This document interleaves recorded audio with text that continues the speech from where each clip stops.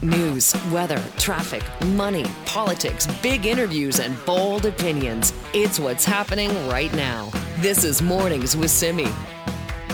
More than 30,000 people or so have been forced to leave their homes because of these ongoing wildfires in Alberta, already looking like one of the worst years on record for the number of hectares that have burned. And as for the people who have been forced to leave their homes, we're talking about a huge number. This is a very serious situation. Let's get an update now from Global National reporter Neetu Garcha. Hello, Neetu. Hi, Simi. So where are you? What is the situation like in Alberta? Yeah, so I'm about 800 kilometers north of Edmonton in the community of High Level right now, standing in front of a donation center as many of the evacuees here continue to rely on the kindness of strangers who've been coming by to drop off what they can. There are an estimated 1,000 evacuees in this small community with a population of about 3,500. They're from multiple communities, including Fox Lake and Rainbow Lake.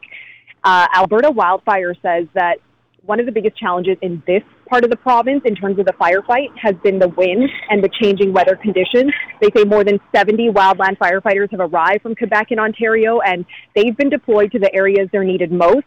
But provincial officials on Sunday did say a change in weather conditions in southern Alberta has helped firefighters fight the wildfires. They saw some light scattered showers, they said, and that was, I think, a sliver of hope for some of the folks there who are dealing with threats to their communities. As you mentioned, the latest numbers are that nearly 30,000 Albertans have been forced from their homes. And Sydney, as evacuation orders were rolling in west of Edmonton over the weekend, the Edmonton Expo Center had become a home for hundreds of evacuees who are there right now from all over the province.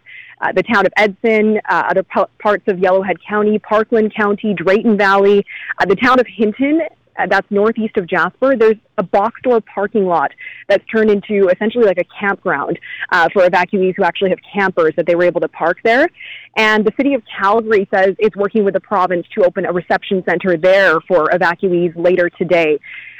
So where I am right now in northern Alberta, what we're hearing from local officials and residents, including from nearby Rainbow Lake, which was evacuated on Saturday, that this is unlike anything they've seen, at least in the last decade.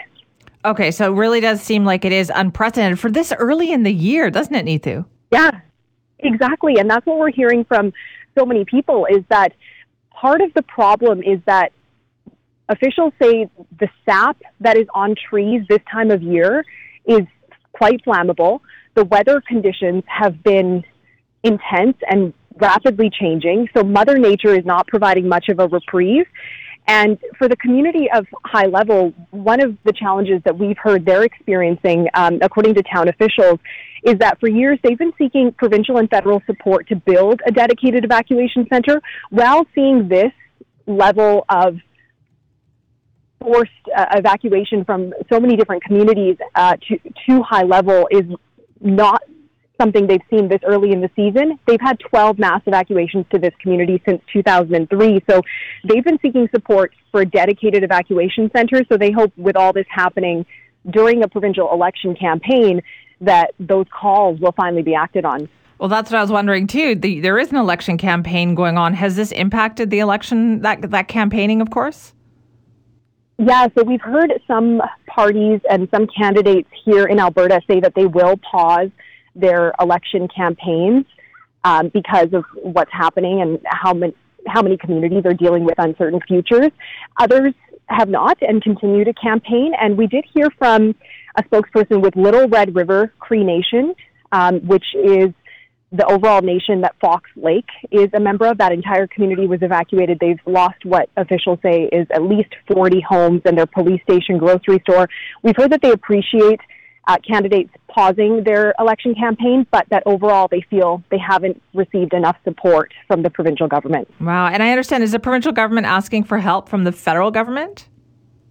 That's right. So a provincial state of emergency was declared on Saturday, and with that, continue ongoing meetings between provincial officials and Ottawa. And with a state of emergency being declared, it gives them power to be able to access emergency funding and additional resources. And we've heard Danielle Smith, the premier and candidate running for re-election, that she will be meeting with Prime Minister Justin Trudeau to determine what the priority resources are that Ottawa could provide, what that could look like, and when they might be deployed. All right, Neetu, thank you so much for the update. No problem, Simi. This is Mornings with Simi. Let's talk about your workplace, shall we? We know at this point that workers from the Public Service Alliance of Canada have reached tentative agreements with the government, right? There's about 150,000 plus that were on strike. Things are slowly, getting back to normal. They're going to be voting on their agreement. But here's the thing. It doesn't mean that they're all going back happy either. There was a survey conducted among more than 180,000 government employees. And what it showed is that many of them are complaining about emotional stress, burnout, job dissatisfaction. And I thought, well, why stop there? It's not just government workers who would say those things about their jobs. I'm sure there's a lot of workers out there in the private sector too who would say, hey, this applies to me. Emotional stress, burnout, dissatisfaction, you name it. So if you got paid more, would that solve the problem? Is that really what's going on in our workplaces right now? So joining us now to talk more about this is Eli Sopo, Associate Professor, MBA Faculty of Leadership and People Management at University Canada West. Thanks so much for joining us this morning. Hi, good morning. So is this the problem, do you think, in workplaces, public and private? Is there a lot of job dissatisfaction out there? There's a lot of job dissatisfaction. It's a huge thing. We've been studying this for years, and it's really grown over a period of time. You're right about the survey. It's actually done every couple of years with the federal government, over 180,000 employees, and they ask over 100 questions. And what's amazing to me, well, not that amazing, is that it's the same thing we find in the private sector as well. Money doesn't really buy happiness as much as we might think. And it doesn't buy good service, and it doesn't buy an emotional wellness. Now, what's that all about in the workplace? Well, if employees are feeling burnt out and bummed out, they're just not going to do an effective a job as possible. What the surveys have shown, this is the federal government, it's a huge survey, but it's the same thing we find in the private sector in quite a few companies. Get this list. Too many approval stages, constantly changing priorities, unreasonable deadlines, a high turnover. Some people may be saying, hey, wait a minute, that's my job. Lack of stability to my department, overly complicated business processes. And one of the things that the federal survey found, but it's also true in many private sector companies, is an inability to really manage change well. Well, the world is full of change right now, right? It's nothing but change. So when you have these things happening within a workplace, and I was in the federal public service for 20 years myself as a director, what happens there is you're affecting what's called the morale of the workplace, how I feel about the place. There's two things. Job satisfaction. I love my job. I can't wait to get there. And there's morale. How do I actually like being there? Now, you better not ask yourself, but people listening to this could say, okay, do I like what I'm doing? All right, yeah, I do. But do I actually like the place and how I'm treated? Not so much. Okay. Two different things you're talking about here, right? But right now, there seems to be a lot of focus, Eli, on people making more money, right? We talk about inflation. And is the problem in terms of dealing with the pandemic and the effects of that bigger than that? Like, how does an employer fix those other problems you talked about? Well, they should be fixing them. And you can't blame anybody for wanting more money. And you're absolutely dead on with inflation, high interest rates, and on it goes.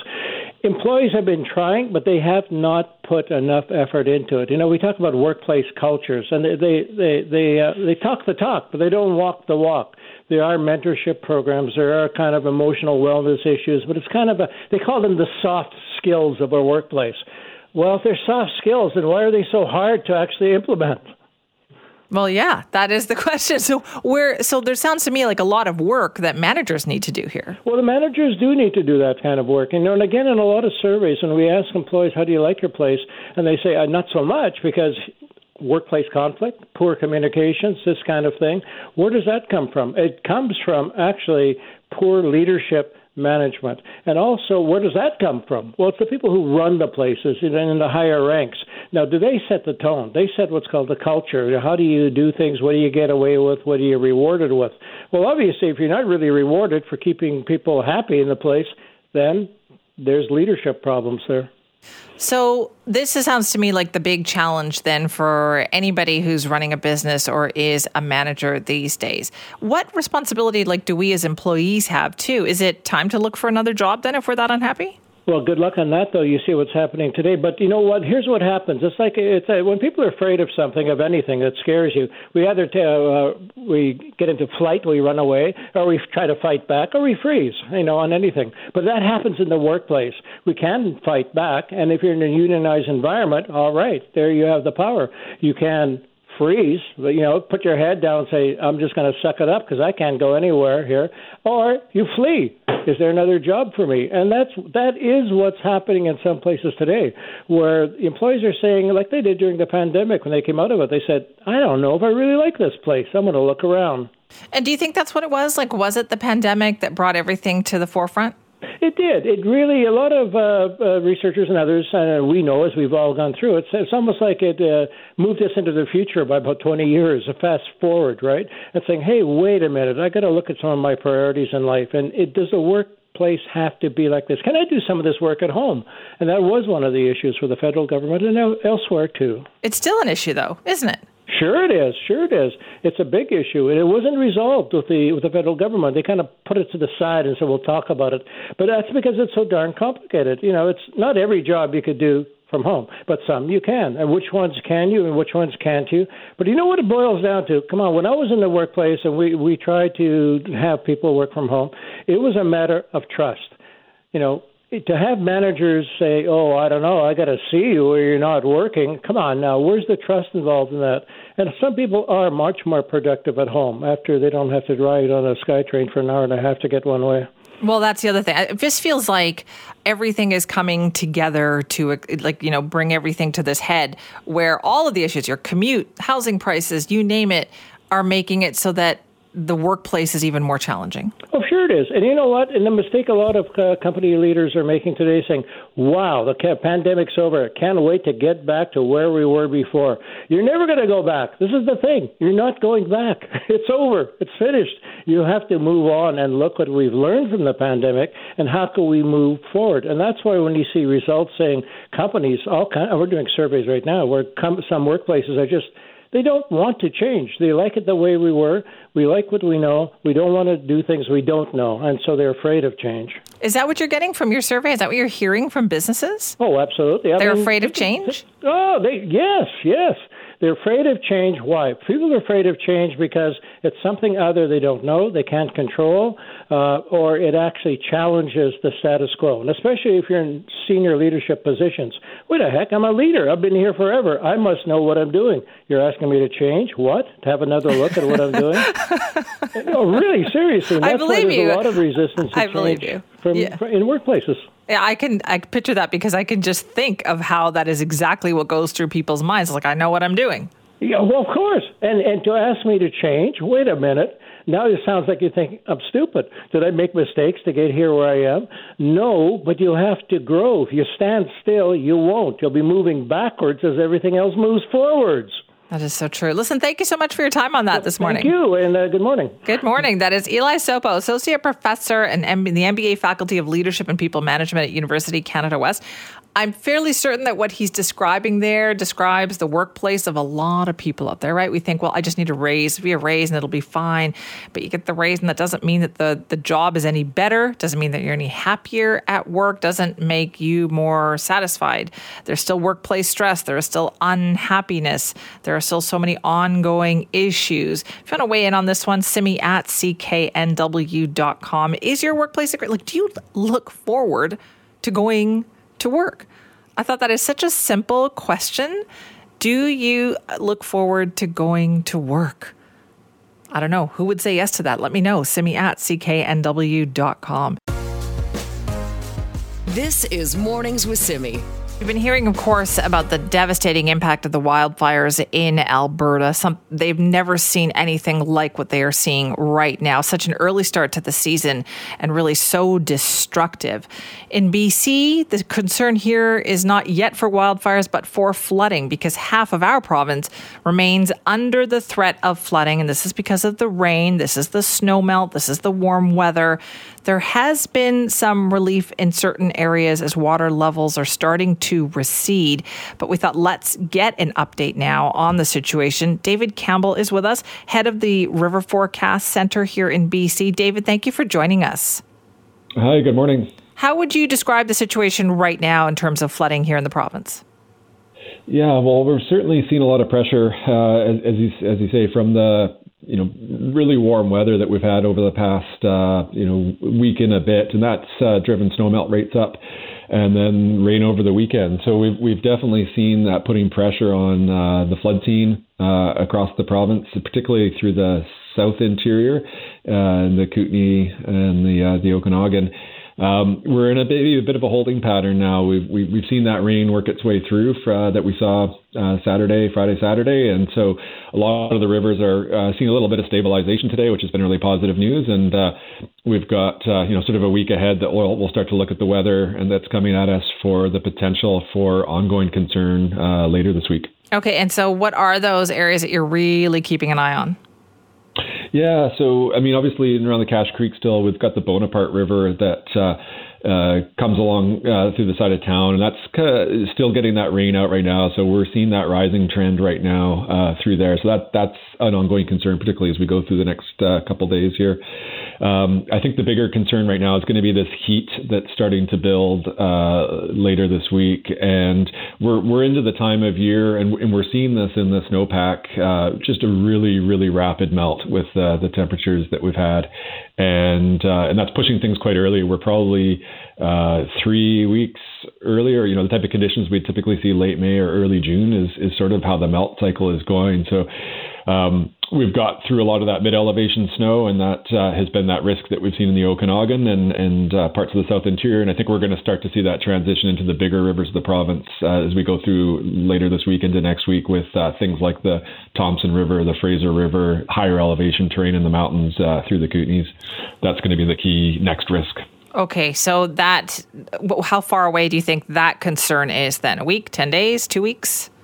Yeah, I think it's going to start to ramp up. The temperatures we're looking at starting to see this high pressure system build into next weekend. So the rivers will the snowmelt's going to rise with that hot weather, and we'll see those rivers rising. So that will be starting this coming weekend. I think will be the next pinch point for potential flood concern. Okay, so you were touched on this a little bit here, but I'm just curious about how unusual this is. Like, I know the wildfires so early in Alberta. Is this flooding really early, or has this happened before?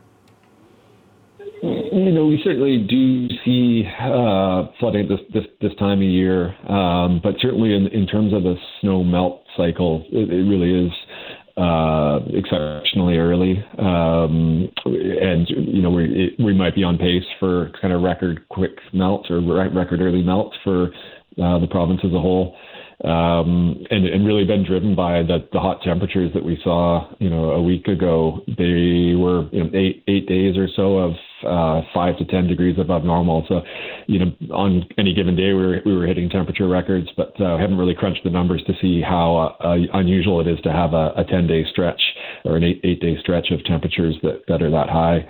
And I think the big concern is that the forecasted ridge coming at us is even more strong in its forecast. So we could be seeing temperatures that we haven't seen yet this year, and again, likely to hit temperature records as we come into this weekend. Ooh, okay. So, and is this the whole province that we're talking about here, David? Like, if you live near any kind of river right now over the next couple of weeks, you should probably just keep an eye on that.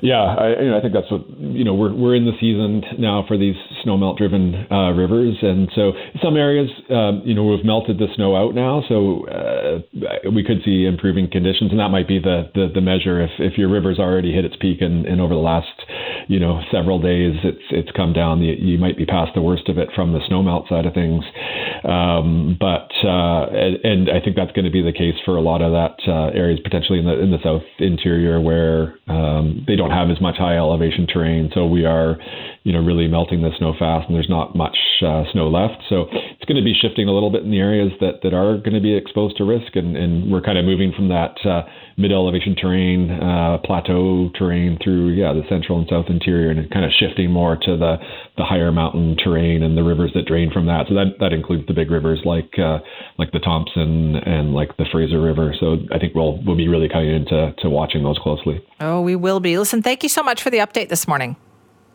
Great. Thank you very much. This is Mornings with Simi.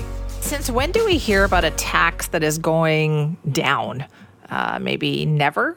You've heard, of course, about the empty homes tax. This was launched in Vancouver back in 2017. The idea was that it would discourage homes being left empty instead of being rented out. Now, the original percentage here was 3%. But it was scheduled to go up to 5% for 2023. But now it turns out that Vancouver City Council is getting ready to vote on perhaps reversing that increase and keeping it instead at 3%. Joining us now is Lisa Dominato, ABC City Councillor, to talk more about this. Thank you so much for being here. Good morning, Simi. Thanks for having me on. Well, what do you think of this idea? Should it still stay at 3%? Yeah, I've taken a really close look at the staff report, and I agree with staff. The current rate is 3%, as you noted in your opening. And what they're recommending at this time is that we retain that rate. 5% was a proposal from last term that hadn't been implemented. And some of the rationale coming from staff, which was done in consultation with Ernst & Young Consultancy, was around some of the risks that as you escalate that tax rate, that you could end up in a spike in false declarations, which at the end of the day, you don't want to see. We actually want to see people declare and pay the tax as need be. But if we see a rise in false declarations, then there's a need for more audit resources, and it becomes more complicated. Whereas what we've seen to date is that the rate currently has been effective, and in fact, we've seen fewer properties retained as vacant and more housing being returned to the market under this scheme. Do we know how much money the empty homes tax generates? Yes. So since 2017, it's roughly been $115 million. We estimate in the 2023 budget $44 million. So that'll be based on the 2022 declaration year. But I think we have to remember, to the point you made earlier, is that this was really to return empty or underutilized properties to the market for long-term homes. It was never intended as a revenue generation. Right. I was just thinking, though, that's a lot of money, $44 million that people are willing to pay. And so your concern is that if you hike the tax and make that price more, people become less willing to pay. Yes, correct. So the assessment from staff is that you see a higher risk of those false declarations and people, basically tax evasion, which then requires more resources to audit, follow up. And I think we have to also remember that the regulatory landscape has changed since the city brought in the empty homes tax. We now have a provincial vacancy tax that is set at 2% for foreign owners and 0.5% for Canadian citizens and permanent residents, and a 2-year ban on foreign ownership in metropolitan areas like Metro Vancouver. So that landscape has changed. But what we are seeing is that we are seeing a reduction in properties that are deemed vacant. And so what staff want to do is monitor that over the next year. They're still undertaking the audits for 2022.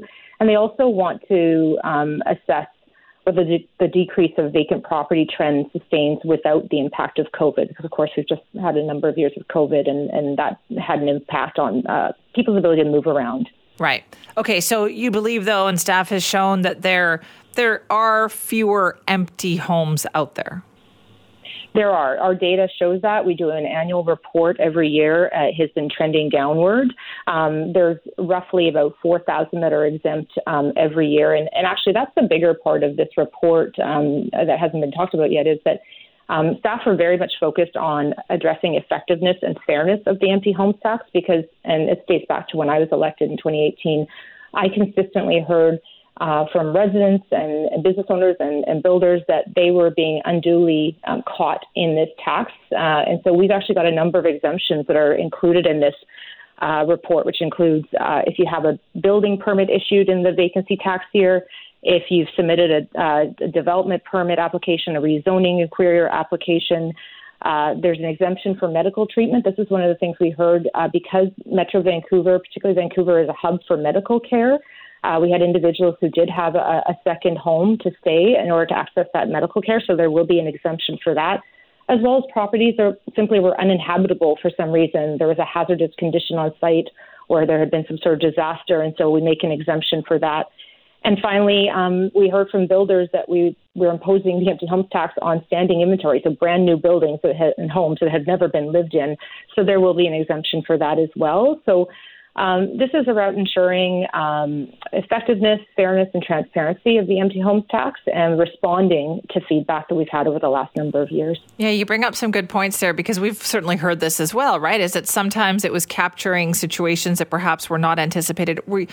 Was there a concern perhaps that it was becoming a little too bureaucratic? Absolutely. We heard that from individuals who got caught in red tape. We had people who, for example, might have been out of the country. They missed the notice. Maybe they're elderly, didn't know about it when the tax was first implemented. It was new for people. They weren't aware of it. And so certainly it is to address that. And we're also trying to streamline our audit process. We've heard from a number of residents that while they understand the need for an audit system, they'd like to see it simplified because it does require quite a bit of paperwork to demonstrate and prove that either you live in your home or that you're renting it out long term. And so our staff are being responsive to that. And I think that's a really important part of this report is we've listened, we've heard, and we're taking steps to address some of those challenges and issues that have been surfaced. Right. So now that we are moving past the pandemic and people are starting to kind of move around again, do we have enough, do you think, deterrents in place then to prevent more empty homes from popping up? I think we do. As I mentioned, we have this layers of regulation now, not only the city's empty home tax, but also the provincial vacancy tax in place. We have increased our audits as well, so that number has increased. But certainly it's something we need to continue to monitor. It's been an effective tool, and we'll see what the outcome is of the 2022 audits later this year. All right. Well, thank you so much for your time. Thanks a lot, Simi. Thanks for having me on. That's Lisa Dominato, who's the ABC City Councillor in Vancouver, talking about a staff recommendation. They're going to be voting on this, City Council is, and this is to not go ahead with an increase in the empty homes tax.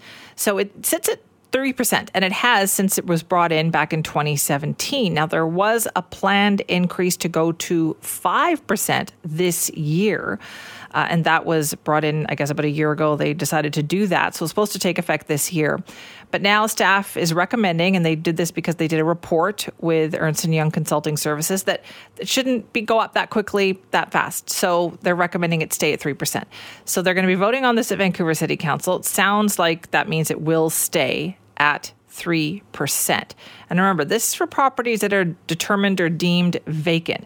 And they've already been, bringing in money based on this tax. There are a lot of people who do choose to pay this tax.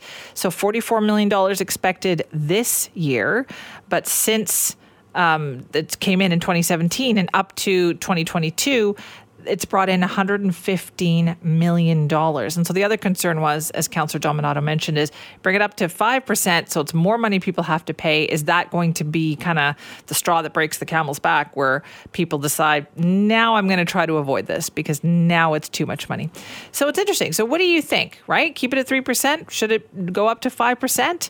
There are still quite a few empty homes out there, clearly, from the number of people who are paying this thing. You let me know your thoughts on that. Simi at CKNW.com. This is Mornings with Simi. We are launching a new series this week that I am really excited about. We call it Extraordinary British Columbians. We want you to get to know some locals who have made amazing contributions to our province. People who are doing the work maybe behind the scenes that you don't even know about. People that we are all lucky to have as part of our province. So today, our first extraordinary British Columbian. When you go to the grocery store and you need some fresh herbs, some mint, some thyme, some sage maybe, you name it, you've probably seen those little containers of fresh herbs, right? They're everywhere. That company was started out of a garage in Surrey, and now it's across the country. The CEO is Ron Brar, a longtime farming family, also owner, by the way, of the Surrey Eagles, and he joins us now. Ron, thank you for being here this morning. Hey, thanks for having me, Simi. I really appreciate the opportunity. Well, we love to tell people stories about, people in our community. First of all, how long has your family been in farming? Well, my dad came to Canada almost 50, 60 years ago and started growing, your basic vegetables, lettuce and celery and cauliflower. And then, the times got really tough in the late 80s and 90s, and And then, of course, we started Evergreen Herbs out of our dad's garage, and in 1996, and with as a family, and then all of a sudden, now the company has grown to a facility in Cambridge, Ontario, that does all of our Eastern Canada. And then, of course, British Columbia. And then we started a paste facility as well that makes all the salsas and pastes. And, and we ship right across Canada and the United States. That's amazing, Ron. But there must have been a moment when your dad was like, what do you mean you want to package up herbs in a container and people are going to buy this? Yeah, when we first started, I said to my dad, I said, I think we need to buy a computer and we need to kind of start modernizing our farming. And he was like, appalled that I was going to spend, $5,000 on a computer and a printer and all this other stuff. And because, he wanted us to stay focused on more traditional stuff. And of course we went the different route and we started doing specialized produce. And then from specialized herbs, we went into edible flowers, baby vegetables, and microgreens, and a whole host of different varieties of products, which most Canadians enjoy on their dinner plates, either at a restaurant or buying it from a retail grocery store, and really enjoying the meals either at home or at a restaurant. And that's kind of how it built. Now. Yeah. Food is our passion, and we can't get away from it. So, Ron, where did your ideas come from, though, right? Like, to think about doing things like this and then taking those, it's hard, especially when it's a family business, to take those next steps. So where did your ideas come from to do all this? So, well, the company actually started in 96. My wife and I, we went to the CPMA, and then we began that process of meeting customers. We had this motto where when I was younger, this gentleman told me, he goes, listen, Ron, you have 2 ears and 1 mouth. Listen twice as much as you talk when you're going to go meet a prospective customer. And so listening to the needs of the industry is how we adapted our farming practices. We heard what was being done, and then we adapted to what was needed. And then all of a sudden, we started doing private branding. And then, of course, it just led from one thing to another.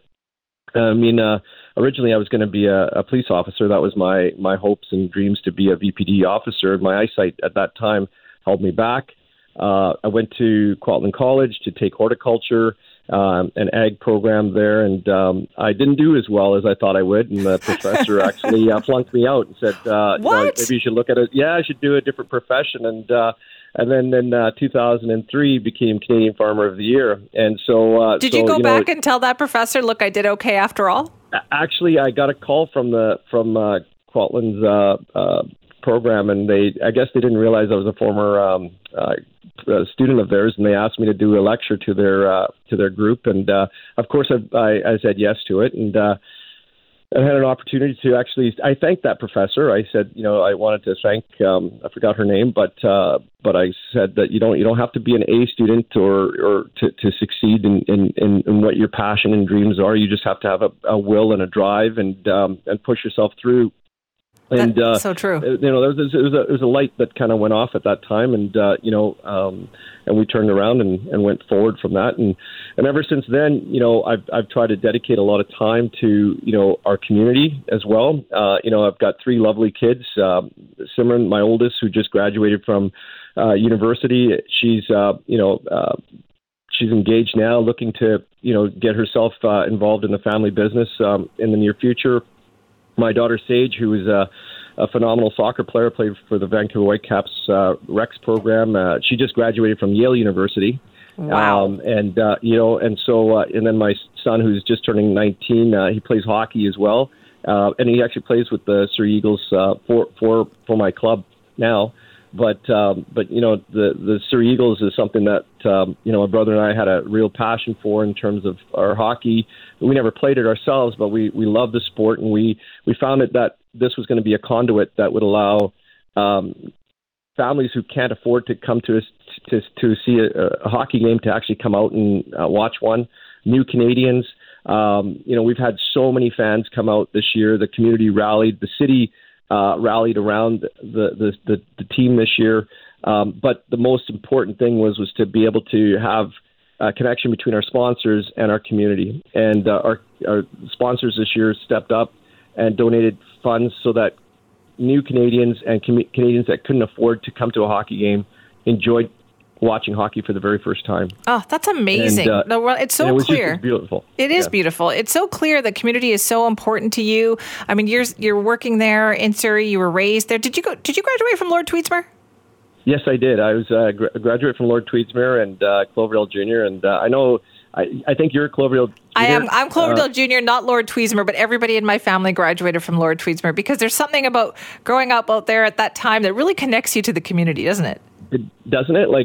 Some of my former teachers, that my science teacher that we hadn't seen for so long, now is, I realize he's a season ticket holder at the Surrey Eagles.